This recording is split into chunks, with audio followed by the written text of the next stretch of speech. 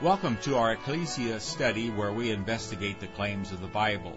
For many people, one of the main deterrents to accepting the teachings of Jesus is the noticeable disconnect between what Jesus taught and what many self-professed Christians say and do.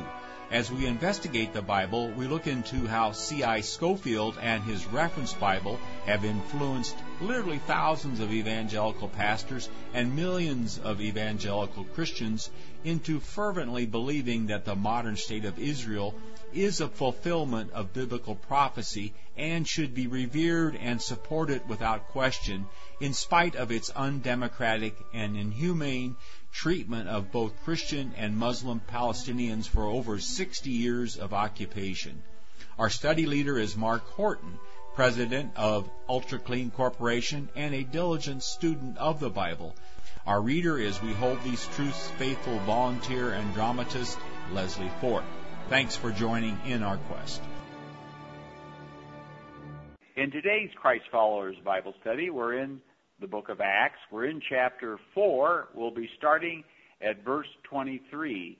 Thousands have come to accept Christ by the apostles, and we'll be starting in 23 talking about the apostles' prayer for boldness as they continue to spread the good news of Jesus. Let's open with a word of prayer.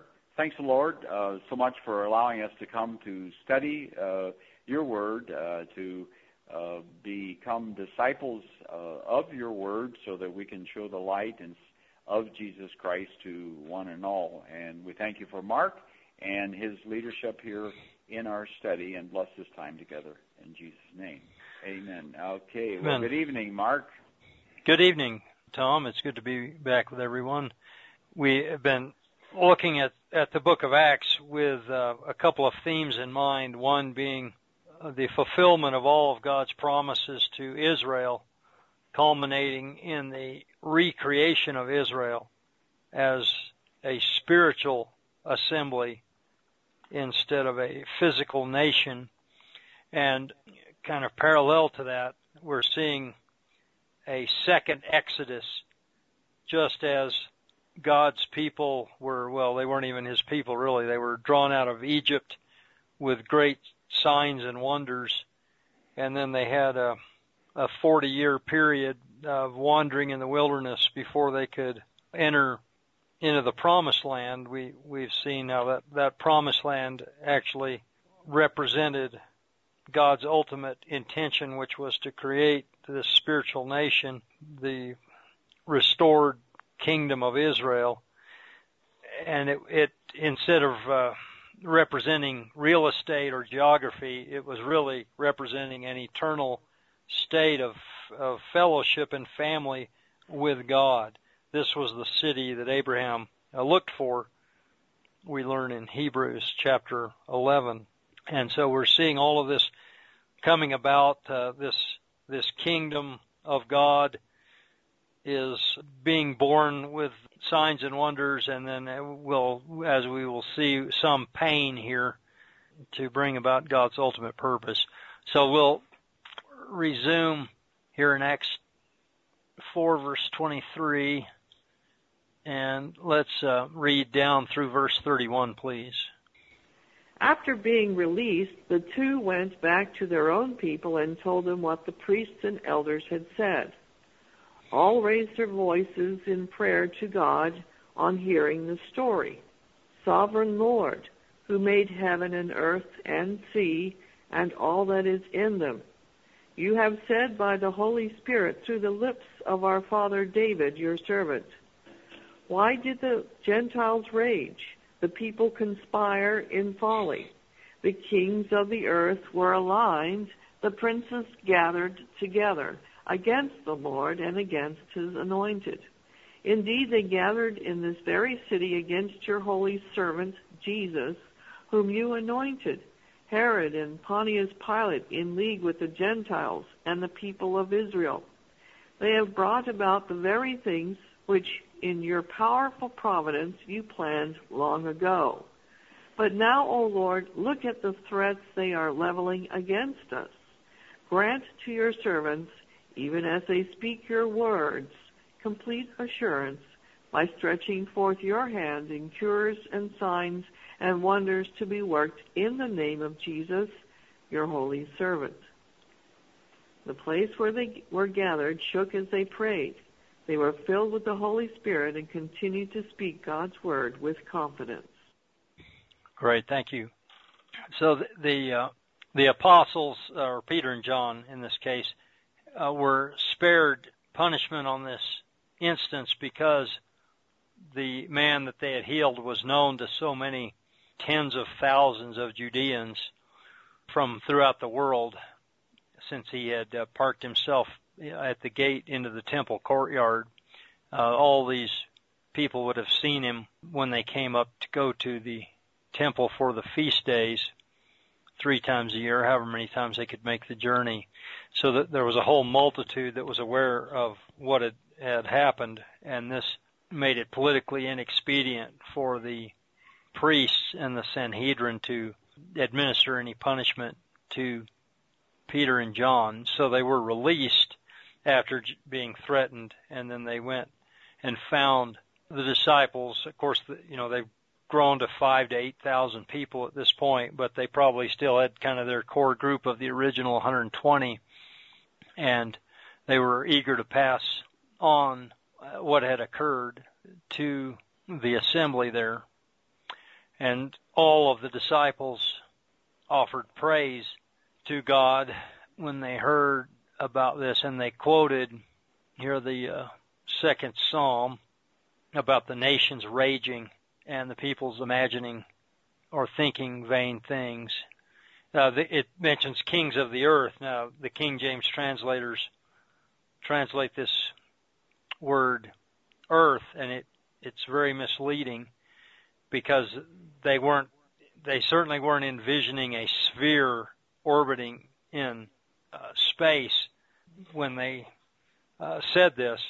This comes from the root word meaning a clump of dirt, and I think it's better translated in most instances the land rather than the earth, because it's talking about their land, the land that they know. And we'll see later in the book of Acts, the people is how the Judeans thought of themselves, which is not uncommon. The French still view themselves as the people. Apache means the people. So they were the people dwelling in the land. And so the kings of the land set themselves in array. The rulers were gathered together. So this would refer to the Sanhedrin, the priests, Herods, and the Roman authorities and so on, is all kind of lumped together here in this prophecy that David uttered there that's found in the second Psalms. And of course they viewed this as being fulfilled right there and then at that time.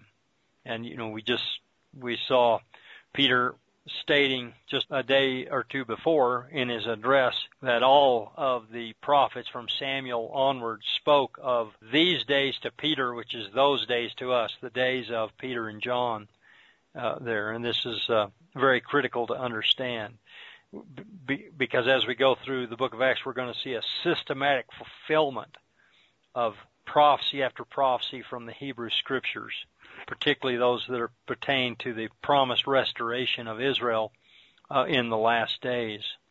So they're praising God for this fulfillment, and then they just boldly tell us, how this is fulfilled, how Psalms 2 is fulfilled through Herod and Pontius Pilate, with the nations and the people of Israel had gathered together to fight against God. And they asked for boldness to continue to speak out against all the threats, and that they might continue to do the signs and wonders that Jesus had done in his body. Now he was doing these signs and wonders through them who had become his body on earth.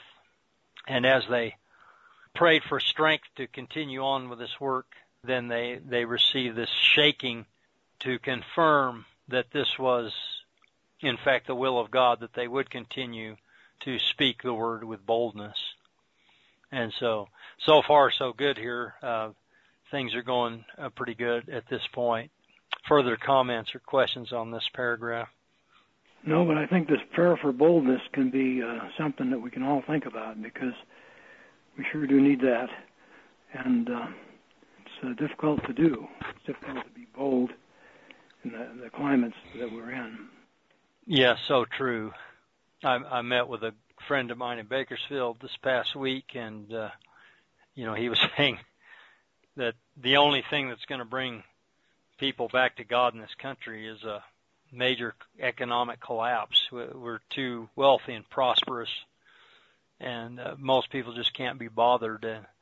And we live in interesting times that call for this boldness. There's so many things that need to be said, and people are starting to get scared and perhaps starting to listen. All right, let's read verses 32 down through 35, please. The community of believers were of one heart and one mind. None of them ever claimed anything as his own. Rather, everything was held in common. With power, the apostles bore witness to the resurrection of the Lord Jesus, and great respect was paid to them all. Nor was there anyone needy among them, for all who owned property or houses sold them and donated the proceeds. They used to lay them at the feet of the apostles to be distributed to everyone according to his need. All right, thank you. Okay, so this is the paragraph that communists use to claim that Christians should be communists. But let's look at it and see if that's really what it's saying here. Now, this community of believers, later on, the word church is used to describe them, but in the Hebrew scriptures, this idea is expressed usually by the word congregation, and it really meant the assembly of God's people. And church is really a bad translation of this. Here it says multitude or community. Community is much better, community or congregation. And because that's what we're seeing here. This was a new family. This was God's new family.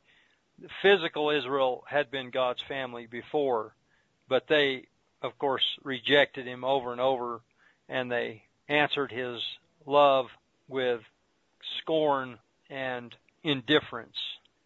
So here this new family has one heart and one soul, and this could be considered a fulfillment of the prophet Ezekiel, where he said, I will cut the stony heart from their flesh and give them a new heart. This is exactly what's happening here. This is the body of Christ, so this body should have the heart of Christ and the mind of Christ and the Spirit of Christ in them, and they should be unified. So we see them acting here like a family, and most families do hold things in common. I guess there's modern families that the husband and wife keep everything separate, and maintain separate names and separate checking accounts and so on, but a true family will hold everything in common. And so this is supposed to be the true family of God now. And there's no government involved in this, obviously, which is the fundamental difference between this and any form of totalitarianism or communism. It's a free will. Well, yeah, it's a family that voluntary. Love each other. Yeah, they love each other and they're taking care of each other.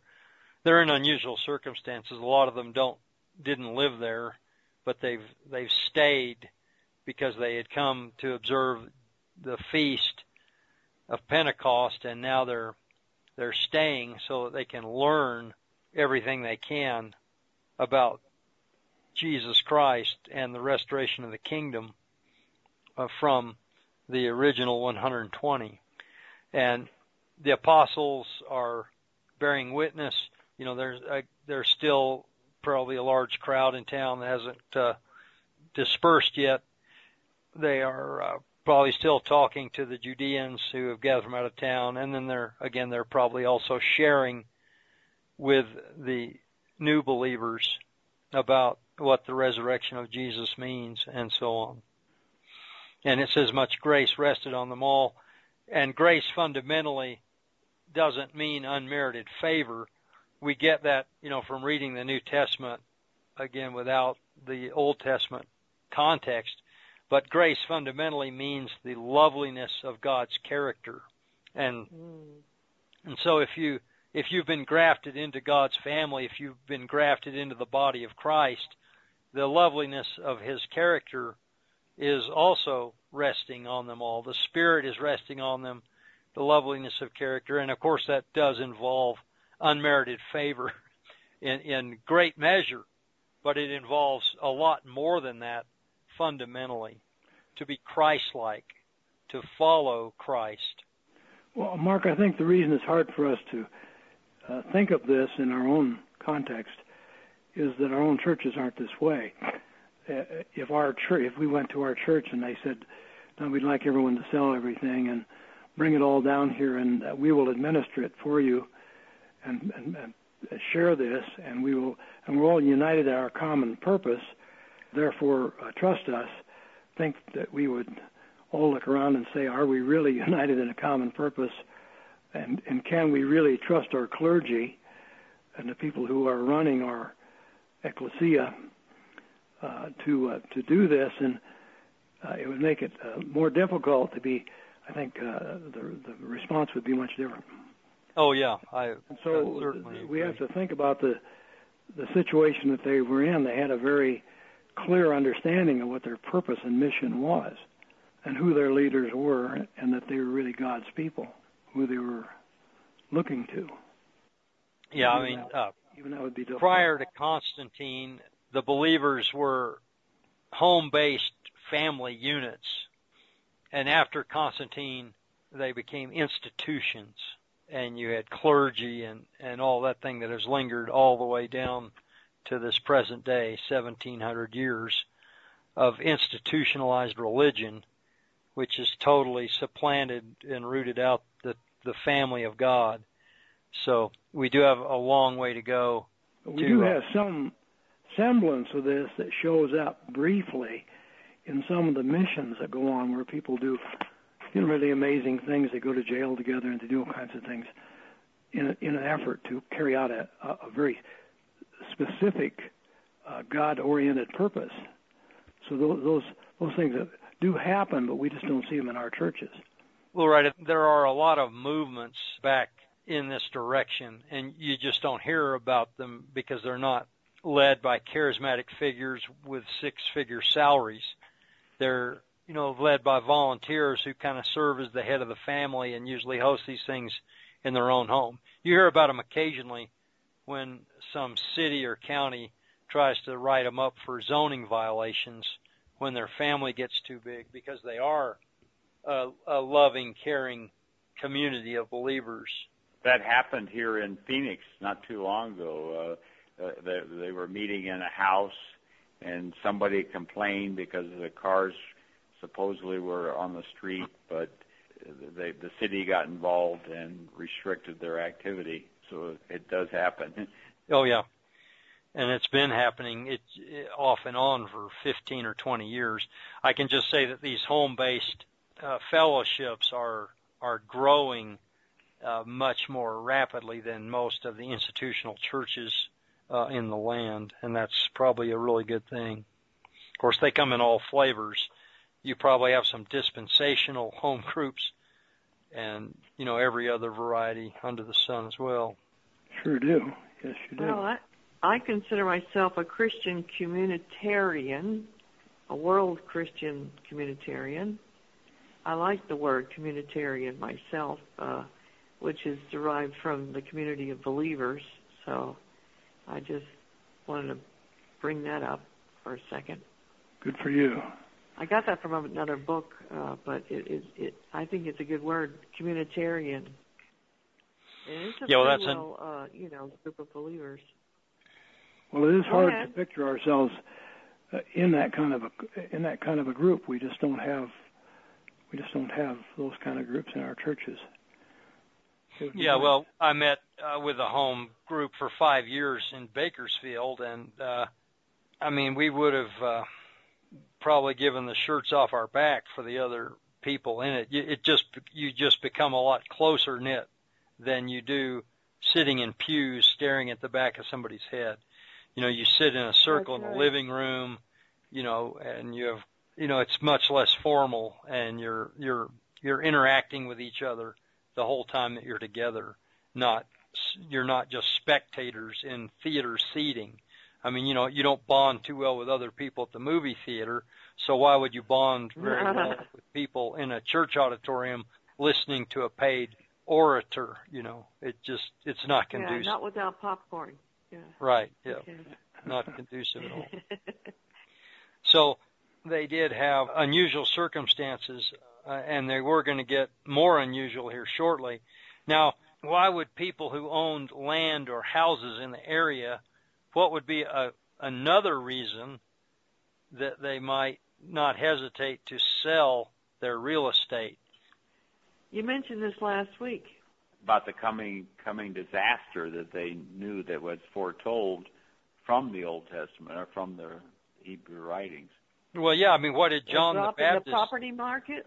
Yeah, John the Baptist started out saying the roots laid bare, this fire is being kindled, and then Jesus basically told them that the whole city was going to be utterly destroyed, before he was executed. He tells the women who are weeping for him, weep for yourselves and your children, because this city is going to be utterly destroyed. So, and we'll see a little bit later in Acts that Stephen just comes right out and says this. He's accused of threatening ill will on the temple, and he pretty much lets them know that something's going to happen pretty soon. So the property values within one generation were probably going to take a drastic downturn. That's not the reason, that they sold it, but, it would make it a little bit easier to give up the family homestead if you knew it was going to be burned to the ground and worthless, within 40 years. So they were having a fire sale. More or less. So they were selling the Jerusalem area real estate, and land prices were apparently pretty good because they were able to feed these thousands of people who were, away from home, away from their normal livelihood, and so on and so forth. And the apostles were apparently attempting to administer this here at the beginning. Is there any indication of how long this lasted? Was it until the destruction of Jerusalem in 70 A.D., or no? Well, was it just a matter of a... But we'll see specifically that they're all scattered once Stephen is stoned. Martyred. Yeah, okay. And that's not too far off here. Okay. Well, let's... we got two more verses here, verses 36 and 37, that adds right on to this. There was a certain Levite from Cyprus named Joseph, to whom the apostles gave the name Barnabas, meaning son of encouragement. He sold a farm that he owned and made a donation of the money, laying it at the apostles' feet. All right, thank you. Mm-hmm. So Barnabas will figure in later in the book, but his real name was Joseph, which of course was a super common name amongst Israelites, since Joseph is one of the most exemplary characters in all of biblical or redemptive history. But Bar in the Aramaic meant son of, so John and his brother James are called sons of thunder is an example of this kind of Hebraism, where if you're really caught up in a certain idea or a passion, well, then they would call you the son of that. And so Joseph here apparently really liked to encourage people, to the extent that they gave him this nickname. Barnabas probably is more how it would be pronounced. We just run it together, Barnabas, but Bar means son of. So he gets this other name. So he was a Levite. His family belonged to Cyprus. So again, we have these Judeans that have been scattered all over the Roman world who had been reassembled here. And interestingly enough, under the law of Moses, priests and Levites were not allowed to own property. But here is a Levite selling property.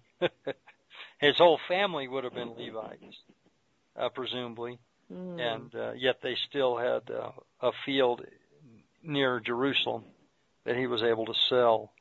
Apparently this prohibition on the priests owning real estate had faded by the wayside sometime in the past. By the first century, most of the upper priestly families were quite wealthy and quite accomplished real estate holders, apparently.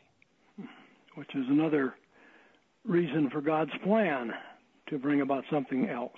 Yes, yeah. But if you look at the typological implications, they weren't supposed to own land. The other tribes owned land, but it was supposed to always stay in the family. You couldn't sell it. You could lease it out until the year of Jubilee, and then it reverted back to your family. If you died without having children, your brother was supposed to raise up an heir for you to inherit the land, so that you would always have an inheritance in the land. And of course, this would typify the fact that the family of God will always have an inheritance in the New Jerusalem, which is a place in God's presence forever and ever and ever. And you'll never lose that inheritance. But when you go and try, as the dispensationalists do, and you try to say that the fulfillment of these spiritual type or physical types is another physical piece of real estate, it just confuses the issue incredibly and makes absolutely no sense at all. Okay, so anyway, Barnabas here, the point is he set a high standard with this very generous act here. He set a very high standard, which rolls us right into the next paragraph, chapter 5 down through verse 6. Chapter 5. Another man named Ananias and his wife Sapphira likewise sold a piece of property. With the connivance of his wife, he put aside a part of the proceeds for himself. The rest he took and laid at the feet of the apostles. Peter exclaimed, Ananias, why have you let Satan fill your heart so as to make you lie to the Holy Spirit and keep for yourself some of the proceeds from that field? Was it not yours so long as it remained unsold? Even when you sold it, was not the money still yours? How could you ever concoct such a scheme? You have lied not to men, but to God. At the sound of these words, Ananias fell dead. Great fear came upon all who later heard of it. Some of the young men came forward, wrapped up the body, and carried it out for burial. All right, thank you. So this is disturbing to many Christians, to many scholars. This seems really out of place and harsh here, that these two new believers would, the one just in this paragraph, Ananias, would receive such a great punishment for telling a fib here. There's a few things that are interesting about it. This is a direct parallel to the story of Achan back in the book of Joshua. As God's people are entering the promised land, they have a great victory at Jericho, which was a mighty walled city, and then they go up against a very small town, and they're utterly defeated, and they just don't understand it. And God reveals that it's because somebody had disobeyed at the conquest of Jericho. Everything was supposed to be, gathered up, and I can't remember if it was destroyed or given to God. But anyway, this guy Achan kept back part of the spoil for himself, just like Ananias here kept back part of the proceeds of the land. And so they're very, very parallel stories. Luke's intentionally trying to draw the similarities between the first Exodus and the second Exodus here. These also are in all likelihood the first two believers to physically die after the day of Pentecost.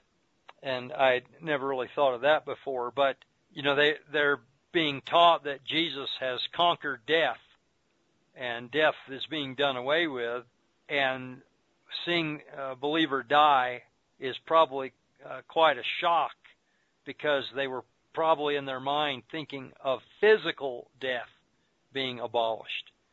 But it's not physical death that Jesus came to abolish.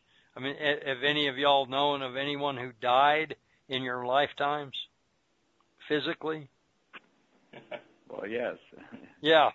So you see, if Jesus' ministry and the apostles' ministry was about abolishing physical death or physical disease even, you see, it was a complete and utter failure. But so often as we see, people fail to understand the intentional contrast between the physical and the spiritual. So Jesus conquered spiritual death, but physical death would continue. So this little narrative here probably shocked the believers into realizing that physical death was still with them, and that Christ's work was spiritual in nature, not physical. And of course, this is the great lesson that all the dispensationalists in our day still need to learn, unfortunately. But there was sin in the camp. Remember, repentance was called for on the day of Pentecost in Peter's sermon on Acts 2, turning away from the old ways. The ways of Israel had become quite corrupt by this time. And so here's a symptom that the repentance was not done sincerely, and it was met with quite drastic and immediate punishment. We don't know if they went to heaven or not, do we? Was this imply that they were denied an entrance into the kingdom of God, or we don't know that? No, we don't know that. Now, a hardcore Calvinist will tell you immediately that these were not true believers, and that they are burning in hell forever. But we just don't know that. After all, those whom God loves, He chastises. This would be the most extreme. There's no judgment here as far as where they went after that. That's true. Yeah. And again, we have every evidence that they were true believers, but to follow the strict hyper-Calvinist paradigm, no true believer could ever commit a sin like this, so therefore they were never a true believer. They were just a false believer that was in the assembly, as all assemblies have. So it's a little bit of circular logic there. It's a completely different paradigm. So Calvinism says that all backsliders are hell-bound, right? Well, and that they were never Christians to begin with. They hold themselves to a very high standard of perfection, it seems. Well, and there's a lot of variation in there, but a true believer can have a multitude of sins covered, an infinite amount of sins covered, even murder, and cannot be ever lost. So it's really a double standard. But somebody that falls away from the church or is struck dead or something like this, well, then that's just a sign that they were never a true believer to begin with. Under this system we refer to as Calvinism, and it's to be separated from what we follow here, just for the benefit of the listeners. Yeah, Reformed theology has a lot of really good, accurate biblical points in it. Calvinism is a subset of Reformed theology, and hyper-Calvinism is a subset of that. A lot of our differences with Calvinism are really semantic, but hyper-Calvinists, go really far with it. I guess you'd call them determinists, And there is no role for free will anywhere. And in fact, it is impossible for a human being to have free will or to exercise free will. So there are degrees there as well. Okay, thank you. Maybe the word for this is discipline. God was disciplining his body for the lie, in the early church. Yeah, well, just like the whole body had been disciplined for the sin of Achan. They all paid a really high price for that. And then Achan's entire family were executed and buried, or the earth swallowed them up. Anyway, they met with a horrible end as well. And then the people of God were able to resume their possession of the land. So we get this out of the way, and then the people of God are able to resume their establishment of the new Jerusalem, the new Zion. So in this story, we see, as we've already pointed out, that the believers were still going to physically die, that they were not perfect, sinless creatures, but they were still human beings, afflicted with all the maladies of humanity, sin, disease, and death, and so on. But perhaps more importantly, Luke is demonstrating the reality of the indwelling of God's Spirit in the body of believers, because his crime is not recognizing that. You see, if he thought he could fool God and the apostles, he really didn't get the fact that the Spirit of God was in them all and was tying them all together. And he was lying to the Holy Spirit, Peter said, and then he died. So Luke is demonstrating over and over again in the book the reality of God's Spirit being with and within the community of believers. Okay, well, we'll finish up here with 7 through 11. 3 hours later, Ananias' wife came in, unaware of what had happened. Peter said to her, "Tell me, did you sell that piece of property for such and such an amount?" She answered, "Yes, that was the sum." Peter replied, "How could you two scheme to put the Spirit of the Lord to the test? The footsteps of the men who have just buried your husband can be heard at the door. They stand ready to carry you out, too." With that, she fell dead at his feet. The young men came in, found her dead, and carried her out for burial beside her husband. Great fear came on the whole church and all who heard of it. Very good, thank you. So, again, the wife was in on it, may have even put the husband up to it, we don't know that either. Like even Adam sins of Eve, huh? Yeah, that's right. Okay. Yeah, we don't know, but we do know that she was as culpable as he was here, and Peter confirmed that, and then just confronted her that they had agreed together to tempt the Spirit of God. So he pronounces a punishment on her, and she fell down and died. It was late spring, early summer, and it was probably quite warm, so they didn't keep the dead bodies around very long. They had already buried the husband, and now they came and carried her out and buried her as well. There's perhaps another little corollary that ties into some of our previous studies, and that is that in the Old Covenant, the community had to carry out these sentences with stones. They had to stone, or if it was a priest's wife, they had to burn her. They had to get involved in this, and of course they had to, when they displaced the nations, they had to take up weapons, and they had to butcher all the pagans that were in the land before them. They had to clean the land of all of the pagan influence using carnal weapons. But we see here, I think it's notable that the believers no longer had to get their hands dirty, with blood.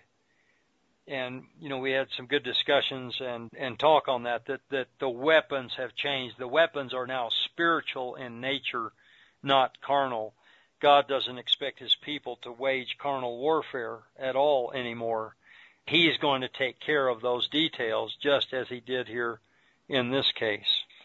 And it's up to us to have confidence that he is wielding the sword in our place. We're expected to keep our hands clean, mine, right? saith the Lord, I will repay.